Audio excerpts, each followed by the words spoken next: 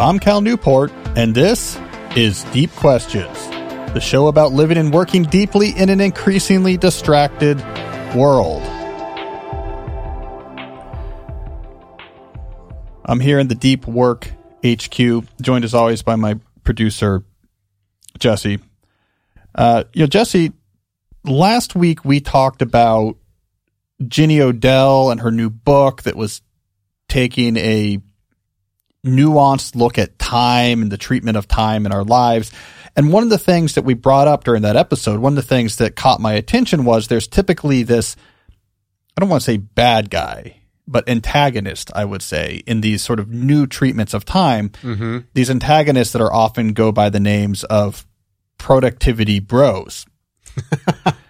Now, I feel out of touch because I don't use the internet that much. I'm not on social media. I don't browse on YouTube. So I didn't really know. I mean, I remember the old school productivity bros from, when I was coming up, when Tim Ferriss was very focused, when there's 43 folders was very focused on optimizing time.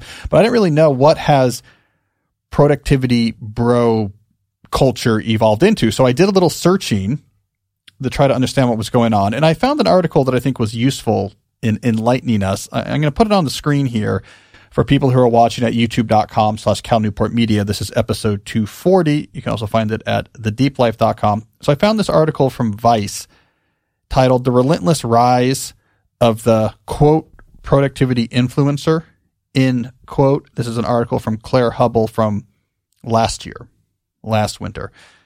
So I was looking through here. There's our friend Ali Abdul. I did a show. I did his podcast. I like him a lot. All right, so here's some quotes. I just want to read a couple quotes from this because it helped bring me up to speed with the way people are thinking about this online culture. So here's one quote. I have it on the screen right now. In recent years, the popularity of heavily staged, managed self-optimization has diversified beyond the tech bros of Silicon Valley, spawning the rise of a new influencer niche, the productivity guru. These content creators have gained thousands of followers by posting time-saving tips, life hacks, and productivity advice online. Here's another quote. This comes from a critic of this new culture, I suppose. This is someone named, what is her name here? I don't know who this, she's on the screen right now. Anyways, this was her critique. I have no desire to grind 24/7 and exhaust myself. I've suffered from burnout many times before, so I've really tried to actively remove those toxic hustle culture ideas from my mind. My focus was just to get through each day, sometimes at a bare minimum. All right, so here's what I'm concluding from this piece. The new world of online influencer, which is more based on YouTube and Instagram and TikTok, so this new visual social media world has bred a new generation of what seems to be relatively young productivity influencers. Kids these days, I like the idea that this reporter for Vice thinks that's new. I'm old enough to remember when Stephen Covey sold 14 million copies of The 7 Habits of Highly Effective People. Hint, there have been people talking about productivity for a while now. Though I see this a lot often where something is rediscovered by TikTok culture and then is thought by that generation to be brand new. It's like when time blocking took off on TikTok. And I went on the Today Show to talk about it. I was like, well, we've been talking about this for a while, but TikTok is its own world. They sort of rediscovered time blocking. And yeah. I was like the old man on that Today Show clip. I'm like, well, let's have the old man come on and talk about TikTok because our viewership is older and we need someone that our old audience relates to who doesn't understand the TikToks. So this seems to be happening is that productivity, obviously, as a topic has been a popular topic for a long time, but it's now being picked up in this online world. And as based off this quote here, it seems like this online productivity culture seems to be focused on grinding, hustling, producing more. Some of the other videos I watched stemming off of this article here seem to focus on making money on the side. How do you make $500,000 extra dollars a year? Here's how I'm going to make $1 million extra dollars a year. Here's how I'm going to fit that all in. So I wanted today to dive a little bit deeper into this because I think if we blinker our understanding of productivity to be what we see in these online videos of here's how to hustle to make an extra $500,000 a year by being very careful with your time management and low friction systems, we lose a lot. We push people to take a more of the philosophical route towards, I want to wash my hands of all of this. Productivity is this weird hustle culture stuff. I am with weary resignation going to just say that's not for me. And I don't know that walking away from any sort of systematic intent to control and organize the obligations in your life is really actually a good solution. So what we need is a more nuanced understanding of technology. That's what I want to, or not technology, productivity. That's what I want to tackle today. I have a take on nuancing productivity that I think will be useful. And I'm capturing that take in today's deep question, which is productivity about optimization or autonomy? And in answering that question, I think we're going to get a more nuanced take of how to think about productivity and its potential roles in our lives. So I want to do a deep dive on that. I've then pulled 5 questions that all loosely orbit around this topic. So it's 5 questions from you, my listeners, that I'm going to come at each of these from the perspective of a productivity perspective based on what we're just about to talk about. And then for the third segment of the show, we'll shift to something different. Today, what I want to talk about later in the show is the books I read in February. So every month I like to talk about the books I read. So we'll shift gears later in the show. All right, so let's start with this question. Is productivity about optimization or autonomy? Well, what do I mean about that? Well, what I mean by this is there's 2 frames through which you can think about and engage with productivity. The first frame is optimization. Now, optimization is on my mind. I'm actually reading a pretty interesting book right now about optimization and its influence on our culture. I'm not going to talk too much about the details of that book yet because I want to wait until I finish it and it's closer to it actually coming out. But I will say it has been giving me some interesting food for thought. So one of the things that's clear is optimization, if we're going to be technical about it, focuses on maximizing an objective function while subject to constraints. So you have something you're trying to maximize, the amount of money you make per year from your side hustle, for example, the number of pages you write in your book. You have some constraints about what's available to you, what time, etc. And given those constraints, you want to come up with models or approaches that's going to maximize that output, maximize the benefit that is captured by that objective function. So it's about getting the most of something that is valuable to you. Now, I think the YouTube types that are being referenced in that Vice article, the YouTube types that maybe Ginny Odell is thinking about in her critiques, look at productivity through this optimization frame. Here, let me pull one up. I've been watching a lot of productivity YouTube recently, which has been interesting. All right, so here's an example of one of the videos I've been watching recently. This is from a productivity YouTuber named Amy Landino. This video is called Secrets of a Super Productive Boss Lady. If you're watching along online, you'll see this up on the screen. It's very meta. On the YouTube video of this podcast, we're showing someone else's YouTube video. So there you go. I watched this video and it's, it's a bunch of advice about how to fit more into your day. Amy has a clear definition of high achiever. That means juggling lots of things. So her whole goal with this video is how can you be a high achiever without completely burning out? So it's about juggling lots of different obligations. I think this is probably a pretty common theme among these types of productivity YouTubers. So this is all about optimization. You have something that's valuable, like the number of things you get done, and you're trying to optimize it.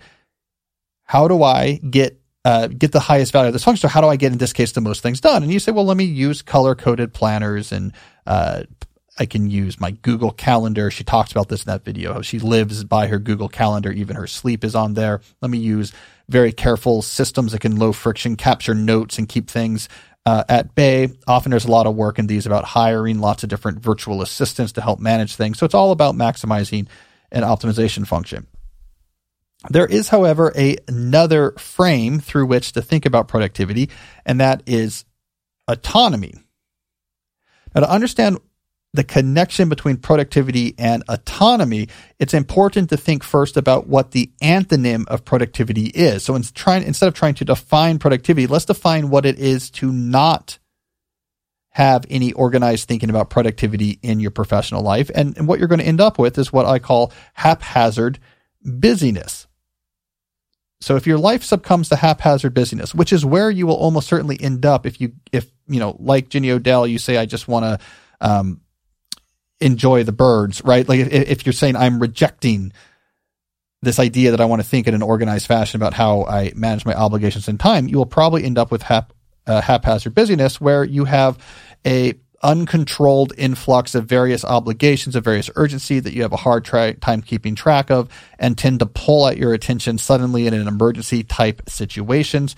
Haphazard busyness reduces your options. It makes you feel stressed. It's almost certainly going to lead to overload, too much to do. And it tends to push people towards extreme solutions, such as this is what work is, so I need to find a way to leave the workforce, for example. Productivity can be understood as applying organizational tool and deliberate processes to take back control of your obligations in such a way that you avoid haphazard busyness. This is where, for example, you might deploy the types of approaches I talk about often on this show. One of the big productivity frameworks I've often preached is capture, configure, control.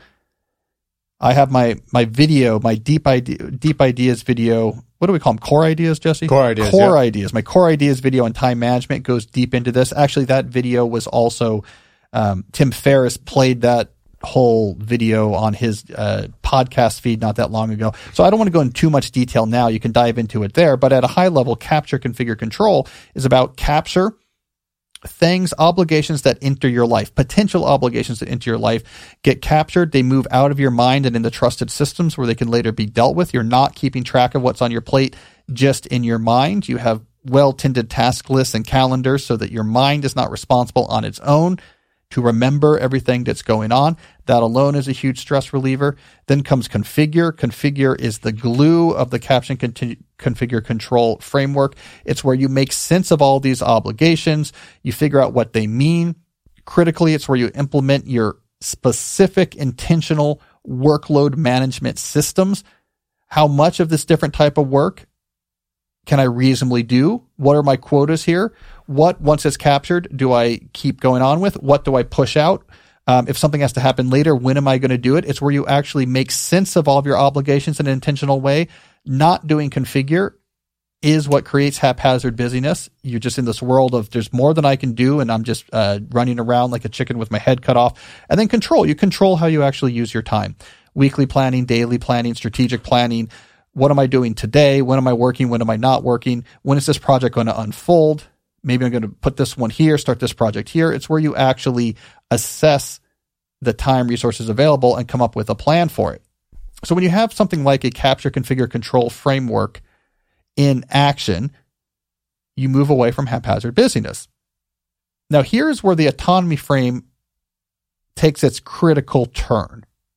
I think it is too often assumed that the only destination of taking control of your obligations with something like capture, configure, control, that the only destination you can then go to is optimization.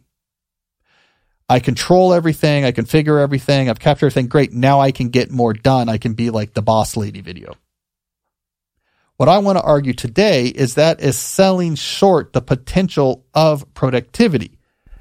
Productivity gives you autonomy over what you want your work life to be like. And this autonomy does not just mean optimization. So let me give you 4 different options for what you can do, how you can aim your work life once you have your arms around it with some sort of reasonable productivity framework. Number 1, you could say my goal is a state in which, like the boss lady video, I'm juggling lots of hard but important things successfully. And I think this is reasonable. Let's say you've just started a new business. This is going to be the reality, right? You're going to have a lot of different things that have to happen. Productivity framework is going to help you do that in a way that doesn't overwhelm you. So that optimization mindset, what I'm trying to say here, is not in itself malformed, but it's also not totalizing. It's not going to be the only option we have here. A second place you could aim your professional life once you have a productivity system is perhaps a state in which you're able to focus on a single thing that is hard but really important to you. So it's this is John Grisham, for example, controlling his obligation so he can just work on writing one book a year.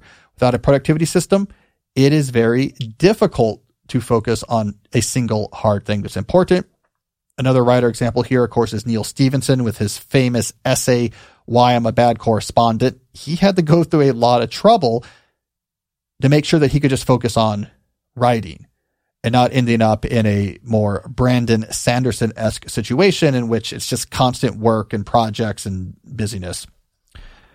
The third place, by the way, speaking of Brandon Sanderson, not to go on a tangent here, Jesse, but one of our esteemed listeners sent me a photo of a bookstore that had a whole table of Name of the Wind that was, labeled as Patrick Rufius. And he was like, the gaslighting continues. They keep trying to trick us into thinking Patrick Rufus wrote The Name of the Wind. Again, if you're not a longtime listener, you don't know what we're talking about. And to which I say, congratulations. It's all nonsense. A third goal you might aim for, right, with a productivity system in place is a state in which you are trying to minimize work while maintaining financial stability. Doing less things is actually, ironically, hard work. If you want to set up a situation in which you say, you know what, I'm super flexible. I work like 10 hours a week, but I have good benefits, make a good salary. Productivity systems can get you there. Simply deciding I want to work less probably won't get you there. If you're in a state of haphazard busyness, it's immediately notable when you try to pull back, and it causes all sorts of problems. If you're capture, configure, controlling, if you're Cal Newpordine, especially in this age of sort of knowledge workers working remotely, you can get away with a lot if you know what you're doing. So yes, being super relaxed is another outcome of productivity systems. And then finally, and this is probably, I would say, the most common goal for those who listen to my show, is trying to achieve a state of reasonable balance. Hey, look, I like my job. I want it to be within normal work hours and not expand beyond that. And I want to have some slack in there. So, if once or twice a month, I kind of need to pull back for a day or two, the doctor's appointments, some stuff going with my kids, I can do that without it being a problem. I want to enjoy my job, go to my office, enjoy my coworkers, but feel like it has a reasonable footprint and have some slack where I can, be sick for a couple of days and not have it be a big deal. That again is a state that you can achieve if you have some sort of reasonable productivity system in place. So this is what I'm trying to argue for, is we need a more expansive idea of productivity and its goals. Yes, it could be used for sheer optimization. And yes, there are times where that is appropriate. If you just took on the $7 million Series A for your startup as a 27-year-old tech entrepreneur, then optimization is probably what you should focus on. How do I get all these different things that need to happen for my business to succeed done without it completely overwhelming me? But it can enable all of these other things as well. It enables the severely pulled back because I have young kids and I just am done with work but need the financial. It enables, like, I've got this nice balance. It enables the Neil Stephenson, John Grisham, I want to do this one thing, my art, my craft really well. I have a major non-professional interest I really want to devote time to, but still need to have some sort of, not let distractions come in and rip me away from it. It could enable so much. That is the autonomy frame for productivity. A good productivity system allows you to take control. Once you've taken control of the obligations in your professional life, you have options. It's up to you what you do with those options, but the message I want you to know is that those options are much more broad than the productivity bros nomenclature, I think, would typically reveal. All right, so that's my thought on that. Now, I want to apply this frame. I have a collection of questions from you about various issues in which I want to apply this autonomy productivity frame to help answer. First, however, I want to talk about one of our sponsors. This episode is sponsored by BetterHelp.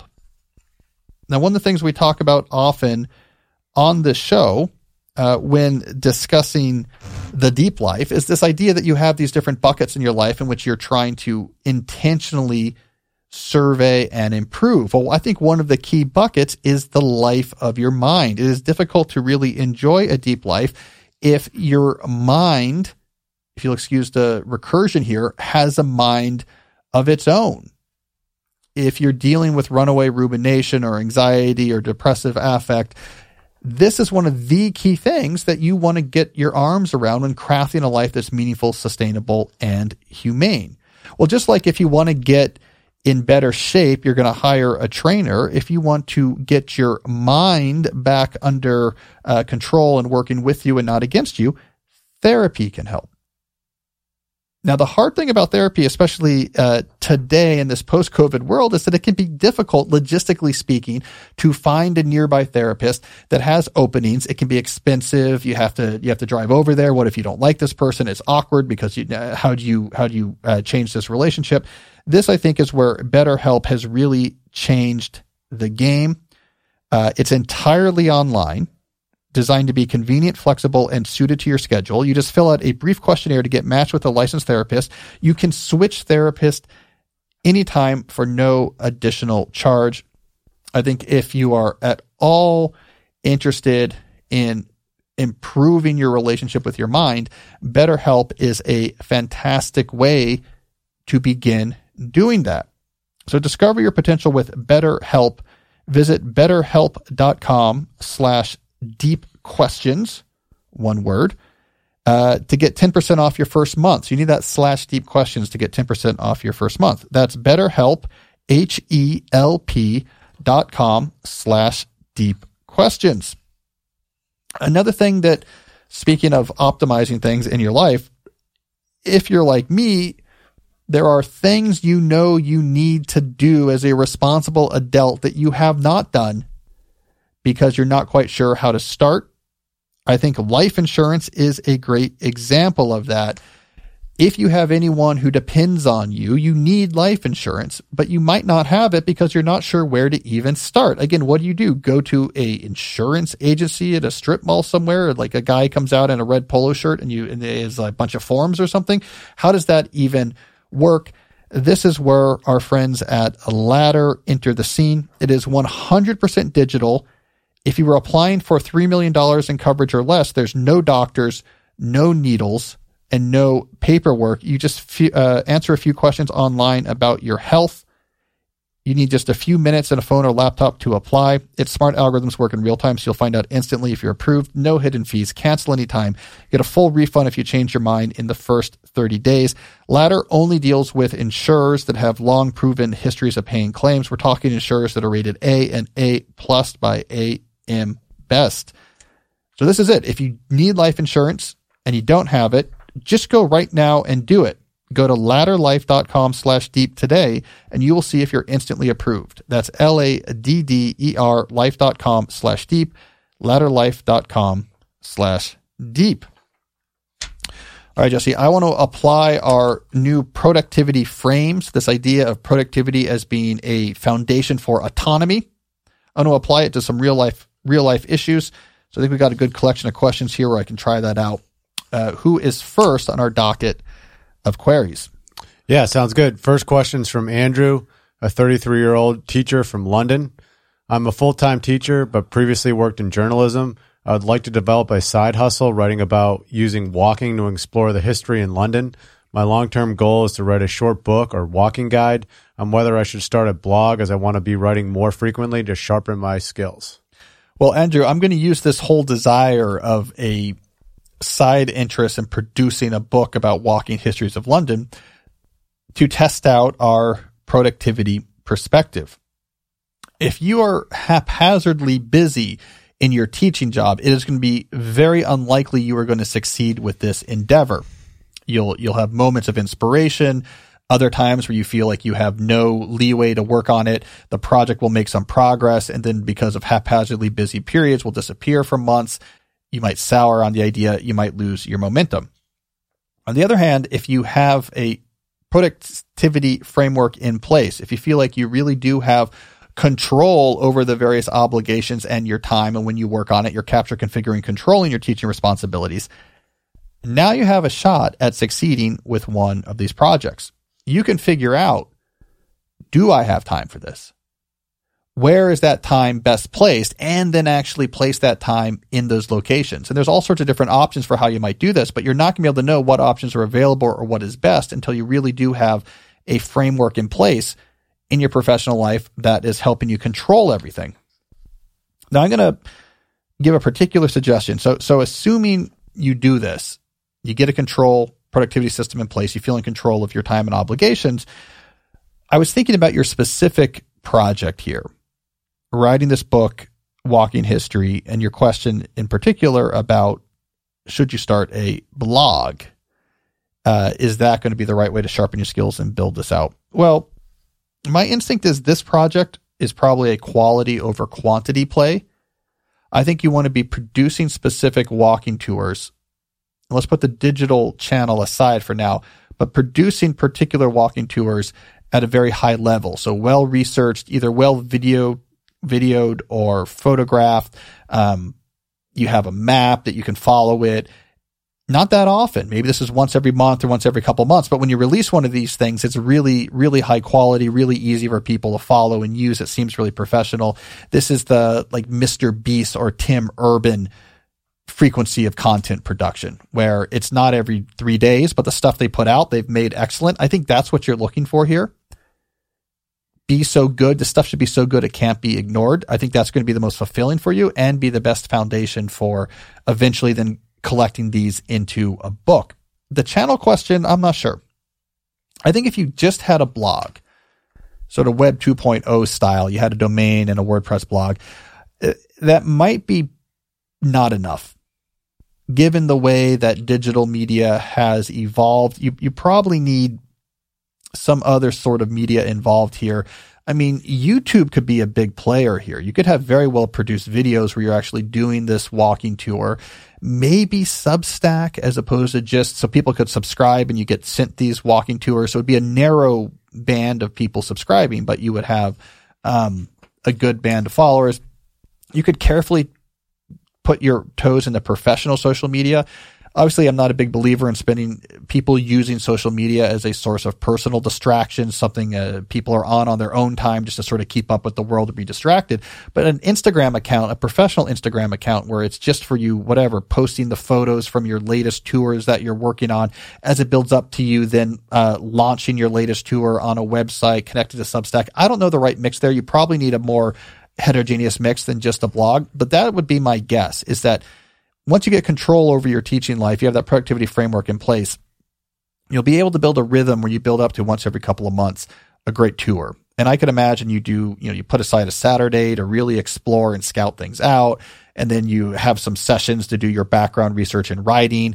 And then you have another session a few weeks later where you actually go to do the video or photographs for the very nice actual tour put together. I would also say don't hesitate. I wouldn't hesitate too much about spending some money on this as well, because you will get great satisfaction out of producing these really good tours. So if you gather all this information and then you're paying $200 to an online contractor to then put it all together digitally in the right format so that you don't have to spend 30 hours trying to figure out how to do that. I think that's a very good investment of money, those type of strategic investments. So that would be my guess. Quality over quantity is the way to build not only towards the book, but just to enjoy this as you go along. But none of this is possible unless you leave haphazard busyness and really feel like you have your arms around your day job. You have that productivity framework in place. I don't know what other channels do people use, Jesse? There's sort of people who've been grandfathered into just having their own blogs, like Marginalia, which used to be Brain Pickings. I think Tim Urban with Wait But Why, Mr. Money Mustache. Mr. Money Mustache. I don't know. Starting from scratch, though, it's difficult, I think. I agree with you. I think you need multiple mediums. Yeah. I think the key is just don't let your professional use of a medium be your excuse to have your personal life devolve into consuming that medium. It's like you can do the Ryan Holiday thing and have stoic quotes on Twitter, Instagram photos of these sort of like cool places you are, these videos that you've made without actually being on Twitter yourself and reading what other people said, without actually being on Instagram and scrolling it all the time. So there's definitely a professional mindset that I think helps there. You can also, he was saying how he wanted to work on his writing. You can also do that with both mediums for sure. Yeah. And I'm not as worried as he seems to be in sharpening his writing skills, because he's a full-time teacher with a background in journalism. And the type of writing he's doing is describing history for a walking tour. I'm sure he's perfectly capable of doing that. His craft is where it needs to be. If he was a 22-year-old college student who has never really written professional before, okay, you got to you got to get some training to get above that amateur bar. He's already well above that amateur bar, and the writing he's doing is not, the value in what he's doing is not in the quality of the writing. It just has to be non-amateur writing. Mm-hmm. I bet he can already do that. Yeah, good point. All right, what do we got next? All right, next question's from Ruby, a 35-year-old banker from London. I'm taking a few weeks off to recover from burnout due to a period where my responsibilities kept increasing. What would you recommend to do to make the most of my time away from work? So, Ruby, the productivity perspective here is that if all you do during your time off is recharge, and then just go back into this environment where you were before, give it 6 months, you'll be back in the same place. What is important here, this is what I would do with my time off, is figure out what is the productivity framework I'm going to put in place so that I have clarity into all of the obligations entering my world. None of it is being held only in my mind. I am configuring. I can see what it is. What type of work do I have at different parts? This is the traditional facing the productivity dragon. And then I control my time on different time scales. Here's what I'm doing today. Here's what I'm doing this week. Here's how these projects fit. Now, here's the goal here. Not that with this productivity framework, you can optimize your time enough that the workload that burnt you out before you can now handle. That's not the goal. The goal instead is clarity. Clarity about what's on your plate, clarity about what is reasonable to be on your plate, clarity about proposing this, and this makes sense, this, and this is too much. The productivity system, a good productivity system, can give you the confidence you need to advocate for yourself. Now, again, this I think is one of the insidious side effects of rejecting productivity because you associate it with this optimization overwork culture, is that ironically, it is exactly what your employer wants you to do. We think about it, oh no, the productivity is somehow part of this base superstructure sort of early 20th century Marxist approach of trying to exploit more labor from the proletariat or something like this, right? So we have this sort of grad school blah blah blah approach to it. Actually, knowing what you're doing, knowing what's on your plate, having a extreme clarity about exactly your workplace, seeing the matrix of the obligations being thrown at you with clarity, that's actually what, in a lot of these overwhelmed situations, your employer wouldn't want, because it means you can come back and say, I know this is crazy. We need to cut this in half. Let me tell you why. You know, I have my arms around everything and I'm very careful. I run my schedule very carefully and I do very good work. This is 50% too much. And I have confidence in that conviction. If you instead fall back into haphazard busyness because you're trying to reject the hustle culture, etc., you are at the mercy of these employers. It's just all stuff. We're all busy. You got a bunch of stuff. Why aren't you doing work? Why are you complaining? You're either going to burn yourself out again and again or give them an excuse to fire you. So productivity can actually be what you need to prevent and push back against overload, right? So this is, again, the whole autonomy frame for productivity is having your arms around your obligations is what allows you to do so many different things. And this is one of the things you can do, is it allows you to stand up. It allows you to stand up and say with a clear voice and conviction, enough, this is too much, I know it's too much, you know that I know that now. This is what's reasonable, and this is what I'm going to do. And when people know that you have your act together, when it comes to these sort of productivity systems, it's much harder for them to push back against that. So that's what I would say. Rest and recharge, but also get your systems fired up so that when you come back, you're no longer at the mercy of like whatever junk your employer is just throwing at you and hoping you won't notice that is completely unreasonable. Yeah, I like what you said at the end of the deep dive too about having options.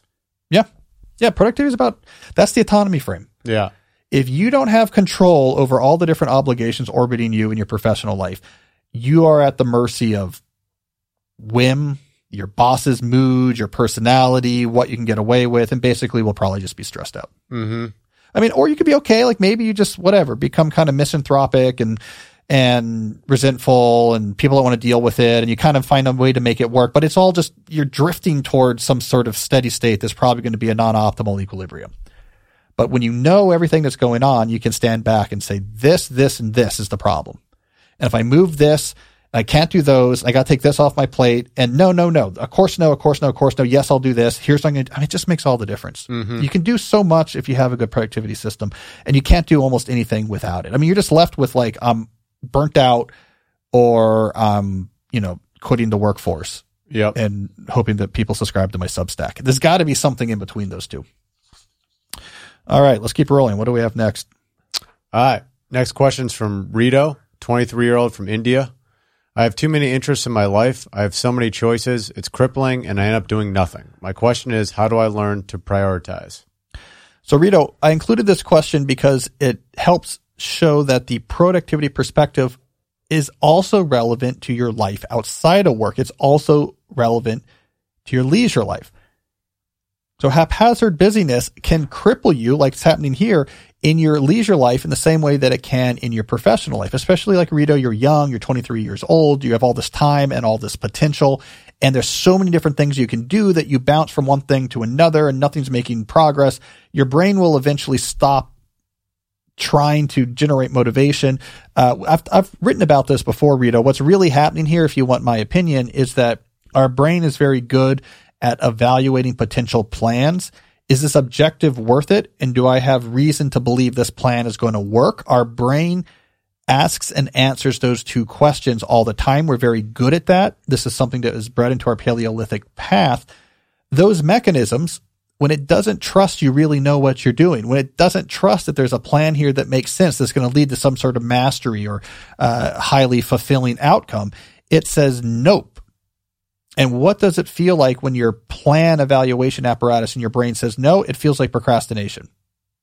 You can't summon motivation because there is a system in our brain that generates the feelings of motivation towards action. It has to believe what you're doing. So if your leisure life is crippled with or ridden with haphazard busyness, it's like, I'm not going to just start this whatever, buy a video camera to become the next Martin Scorsese, because you don't know what you're doing here. There's no plan here. This is one of like 15 different things you have. That is why you have this feeling of, I can't do anything. I feel crippled. It's because it's too haphazard. It's too busy. So you can bring a productivity framework into your leisure life to get your arms around this, to start to be selective, to start to be intentional about what you spend your time on. And in doing so, you're going to end up in a much better place. So let me give you a particular suggestion here, Rito, just to plant a seed. So one way you might structure more intentionally your life outside of work would be a 4-part focus. I've talked about this before. 3 routines in one project in one time. So with the 3 routines to just figure out how to have going in the background would probably be some sort of fitness health routine. This is eating and exercise. This is foundational. Let's get that going. Background. Some sort of reading routine. I'm reading on a regular basis. I'm moving away from just distraction. My mind is learning how to actually remain focused on complex thoughts. You're going to develop as a human being. You're going to develop as a thinker. We did a podcast episode a few weeks ago on how to become a reader. It was called The Joys of the Reading Life. It's probably like 238. Yeah, episode 238. So go back and watch that. Your third routine, I would say, to put in place foundationally is some sort of community routine. These things you do on a regular basis that keep you connected and serving your friends, your family, other people in the communities that you're involved with. Get background routines for those 3 things going. That's just foundational. You can tweak those, but you should always on a regular basis, those things are just woven into the fabric of your life. Okay. And then one major project. And then do that major project till you get to a great milestone, and then you can swap in another major project. So just one major project at a time. Spend 6 months on it, spend a year on it. I don't really care. You're young, you're 23. You have more time than you think. So this is just one particular suggestions of how you might establish a more intentional approach to your leisure life. But having routines for the things that are foundational to a life well lived, and then pursuing one thing at a time until a good point, giving that your full attention, that, for example, works really well. And it's the type of thing that you're not going to get to until you get more intentional about your time. All right, we're making progress here. What do we got next, Jesse? I like this question. Next question is from Jonas, a 32-year-old research analyst. I'm trying to decide whether to postpone a side hustle idea in order not to overwhelm myself versus adopting a slow productivity mindset and see how progress compounds over time. So, Jonas, what you need is extreme clarity, and this is where the productivity perspective is going to help you. You have to get your arms around the job that's making you feel busy right now. Capture, configure, control. See where you can get that. You reduce the stress, take control of your time. Begin with the configure step to be more aggressive about workload management. See where you can get that line in a place that's allowing you to do what you need to do without feeling overwhelmed. And then step back and say, where would the side hustle fit? And answer that question honestly. And now, Jonas, knowing what I know about you, because in your elaboration, you talked a little bit more about your busyness and you have a lot of things going on with your family and young kids. When you step back, you might say, there is not time for me to execute a reasonable plan for this side hustle. And you know what? That's fine. Don't do the side hustle.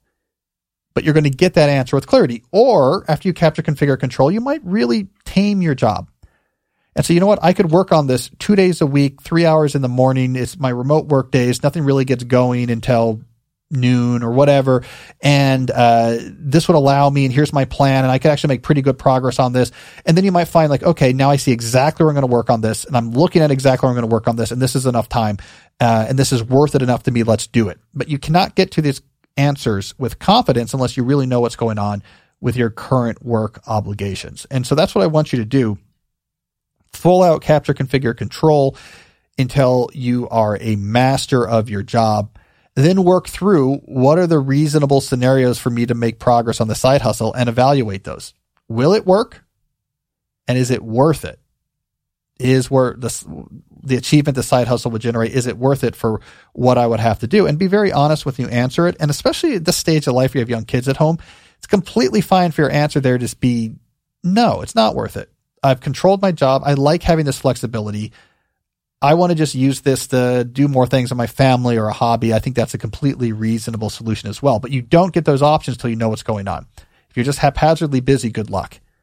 You're just going to start doing the side hustle that in a way that you don't have time for, that's going to cause stress, and you're going to let it peter out. So again, the productivity perspective here says once you have control, you get autonomy. Autonomy gives you options. I actually thought when I first read the question, I thought that he had already started the side hustle and, was working on it for a while. And then, it's a little hard to tell. I read the longer one. He talked a lot about the various things that he was worried about, like his busyness. And there definitely was a sense of haphazard busyness. Mm-hmm. Yeah, but it was a little unclear if he had started and he was feeling overwhelmed by it already, or if he was pretty sure that if I just started this, I'd feel overwhelmed. I mean, the slow productivity approach, it can work with a side hustle, but you really got to evaluate it, right? So you could say, like, at some point it's too slow. If it's, I'm going to work once a month, I'm going to have an hour session, like that's too slow. Yeah. I mean, to me, slow productivity also involves obsessing over quality. It also involves the reduction of things so you can give more attention to something. It's not just about you can fit another thing into your schedule, because if you stretch it out long enough, you can find little pockets of time to make progress. I mean, slow productivity it's a lot of it's about simplification. Mm-hmm. So it can take more of your attention. Yeah. Obsession over quality so that you can really come at it again and again. I think just trying to spread something out so you touch it here and there is not really a slow productive approach. I think it's just a fragmented approach. Yep. All right, let's try to fit in one more question here. All right. Next question is from Andrew, 51-year-old biology professor. I'm a professor. Because research production is not a shared goal, I have difficulty getting my colleagues to think creatively about system changes, even if we might benefit from it all. It's always easier to do what is easiest in the immediate moment. Other folks' productivity be damned. What should I do? Well, I included this question in part just because I like professor questions, but it's another good example for us to apply the productivity perspective. So what Andrew's talking about is the type of collaboration systems I detail and motivate in my book, A World Without Email, where I talk about in the knowledge work context, there's many informal collaboration styles that are built mainly around haphazard back and forth messaging that are actually really unproductive for everyone involved in the long term, even though in the moment it's easier just to shoot off a quick email than it is to actually implement some sort of collaboration system, like whatever. There's a shared document where the thoughts go, and on Monday night, I review that, and then I put the notes using track changes, and you have till Wednesday close of business to react to them, and then we have a standing meeting on Thursday morning. Those type of systems get you away from constant back and forth messaging, but they're a little bit more work in the moment. Andrew is saying, I can't get fellow professors to do this because we're not all working towards the shared same goal. It's not everyone in my department is working on getting this new product out. We're each working on our own thing. And so we're not that interested in being collectively focused on improving how we collaborate. So Andrew, my productivity perspective here is you have to shift the scope that you're thinking about productivity.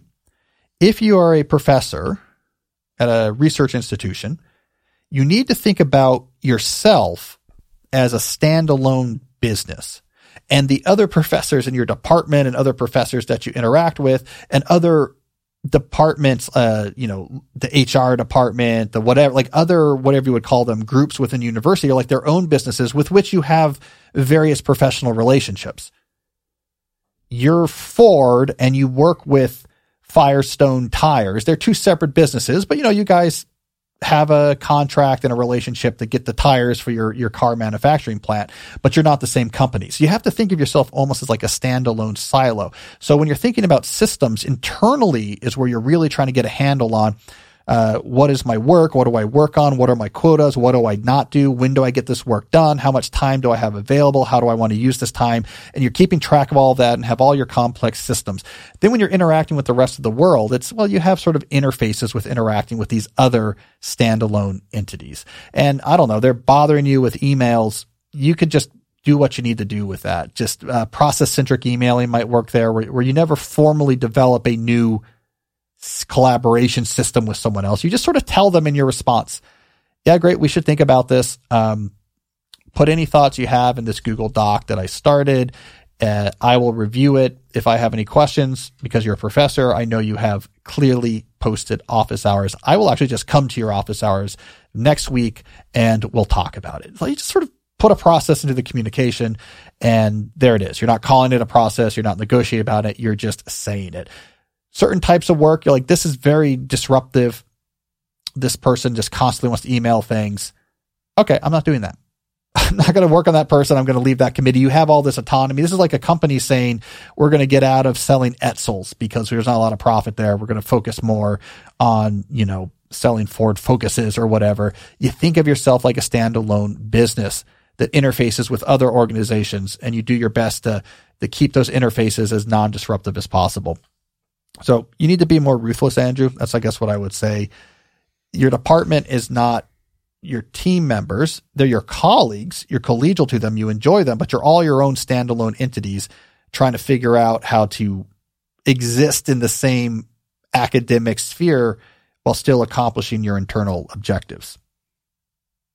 So I don't know. Maybe I'm being a little bit Darwinian there, but I think it's the best. Academia really is. It's entrepreneurial. Yeah. You're trying to produce original research. That's the whole game. If you don't, you get fired. That's the whole game. And you work with other people. There's other things you have to do and service you have to do, but it's just like Ford has these other things they have to do, but ultimately if they're not selling cars, they're out of business. And you kind of have to keep that in mind. I like it. All right. So I like, at least once a month to talk about the books I read the month before. So we're going to do that in our final segment, the books I read in February 2023. Before we do, let me just quickly mention another one of our longtime sponsors. That is our friends at Blinkist.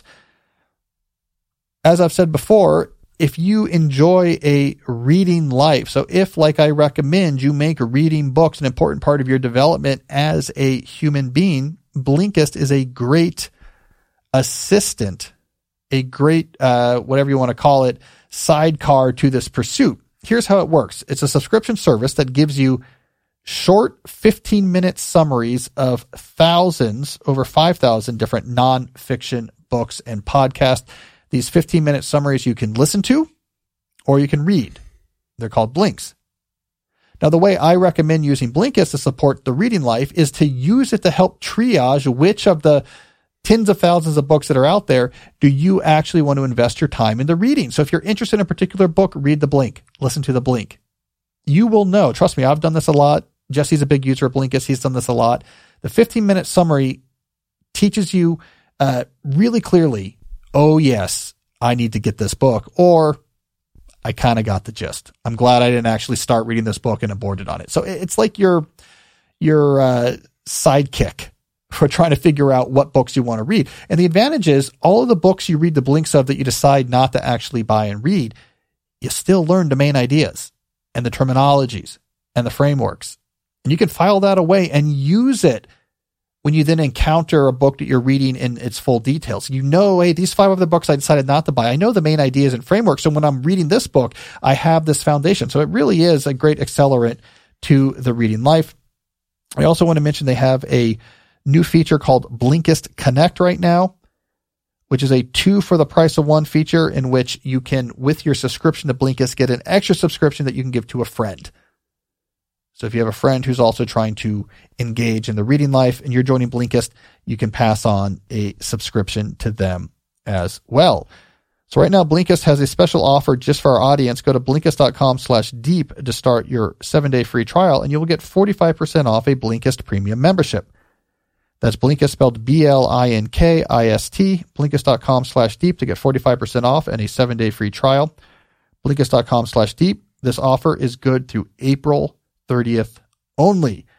And now for a limited time, you can even use Blinkist Connect to share your premium account. You will get 2 premium subscriptions for the price of 1. I also want to talk about our friends at ExpressVPN. If you don't use a VPN, you should.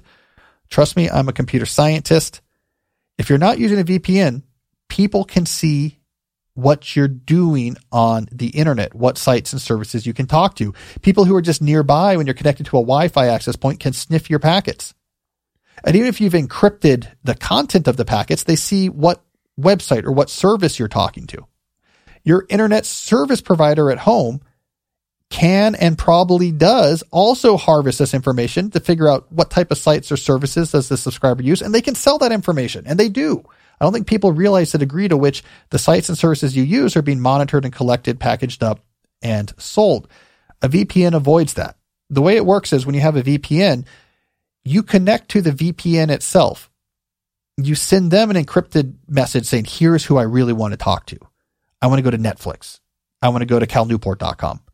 And the VPN talks to that site or service on your behalf, encrypts the response, and sends it back to you. So what does the person sniffing your Wi-Fi packets or your internet service provider find out about you? Only that you're talking to a VPN. So they have no idea what you're actually doing on the internet.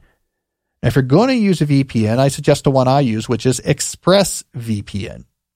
I like them for a lot of reasons. One, they have servers in over 100 different locations around the world. So wherever you are in your travels, there's probably a nearby ExpressVPN server you can connect to. Nearby is good because that means a faster connection. They have a lot of bandwidth. You get very high bandwidth connections with these servers, and their software is very easy to use. You can put it on any of the devices you use to connect to the internet. You click a button. Now you're going through a VPN, and you just use everything like normal. Use everything like normal, but now it's going automatically through the VPN. So you need a VPN.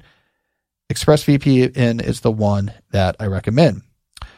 So be smart, protect your data, and gain more privacy at expressvpn.com/deep.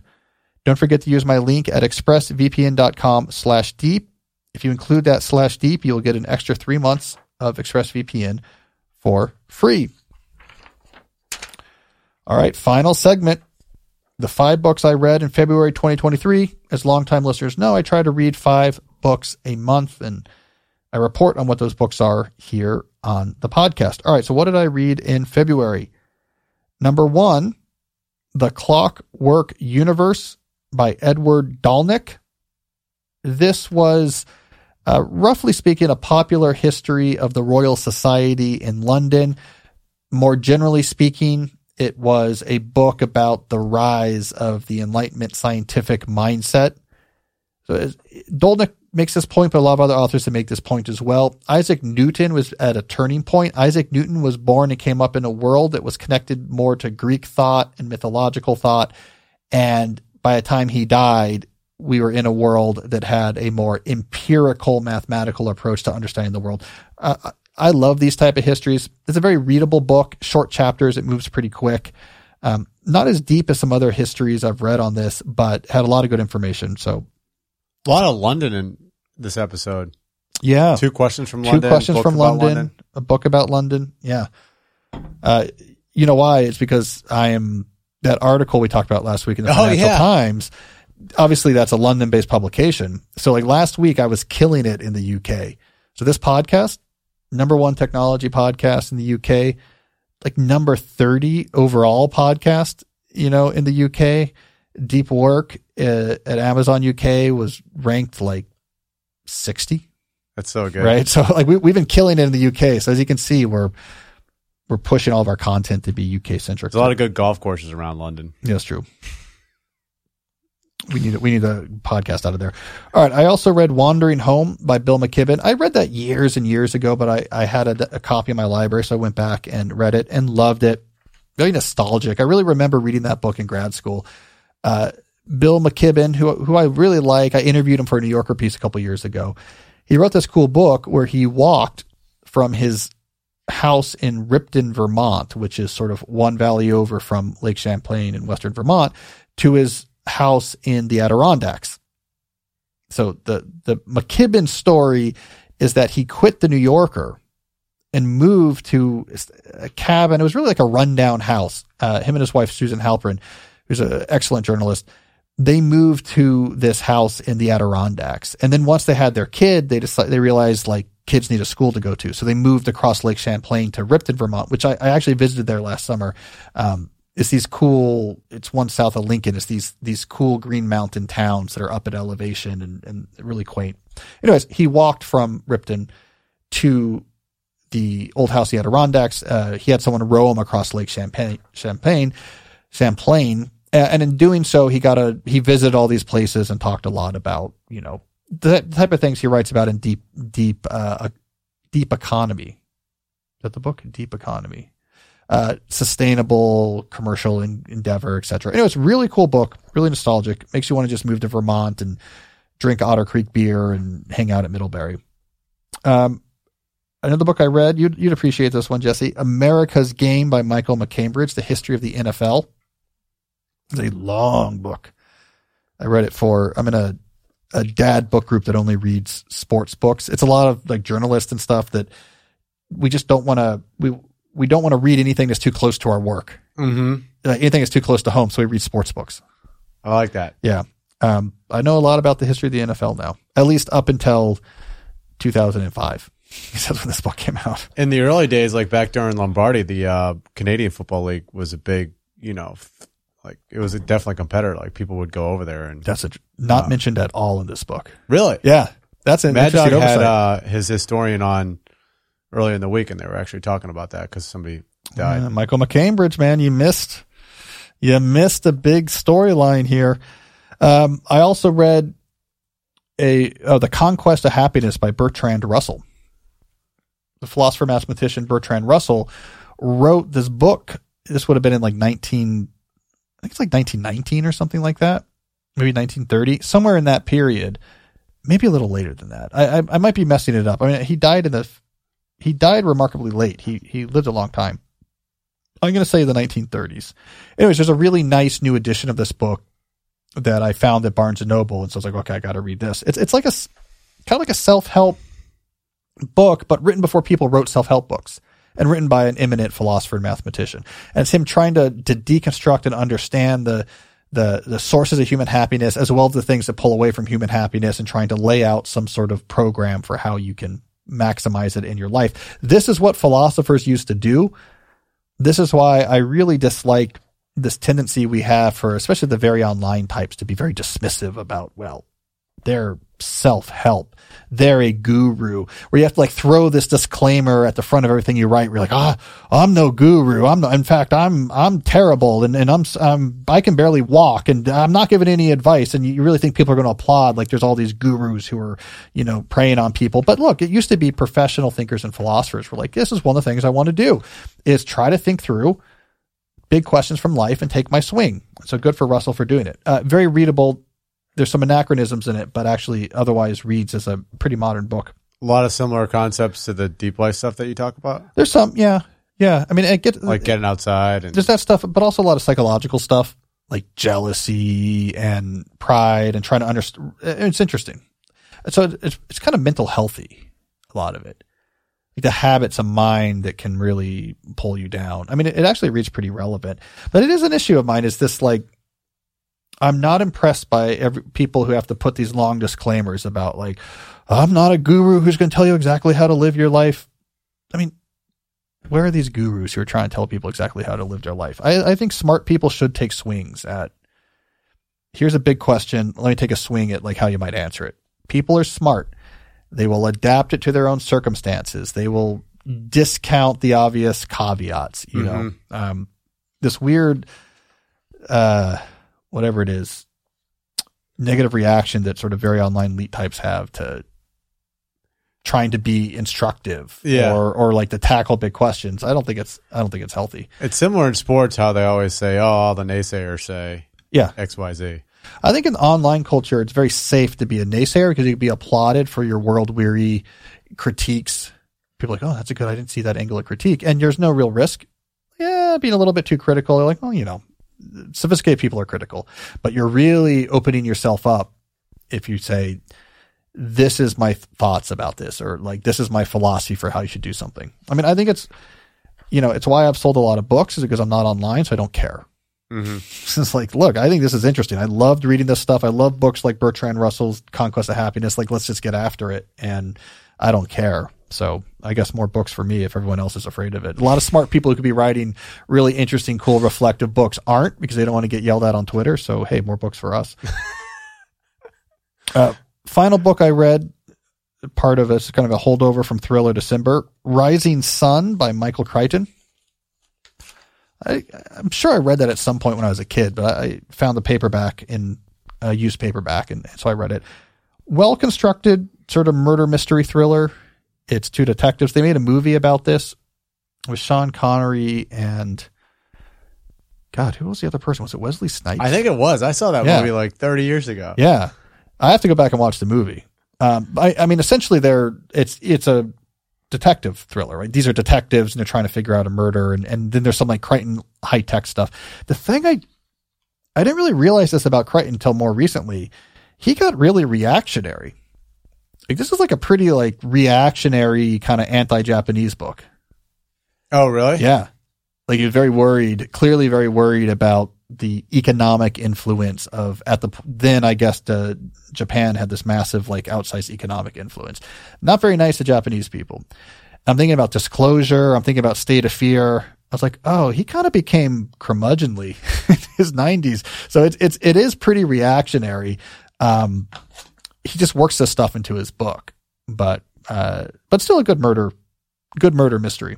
But anyways, interesting layer. Any of these books audio? I'm sure none of these were audio. So you read them all? I read them all. Yeah. Yeah, I've been doing a lot of audiobooks recently. All right. Well, anyways, that's what I've got, Jesse. So thank you, everyone, for watching or listening to today's episode. We'll be back next week with another full episode of the show. And until then, as always, stay deep. Hi, it's Cal here. One more thing before you go. If you like the Deep Questions podcast, you will love my email newsletter, which you can sign up for at calnewport.com. Each week, I send out a new essay about the theory or practice of living deeply. I've been writing this newsletter since 2007, and over 70,000 subscribers get it sent to their inboxes each week.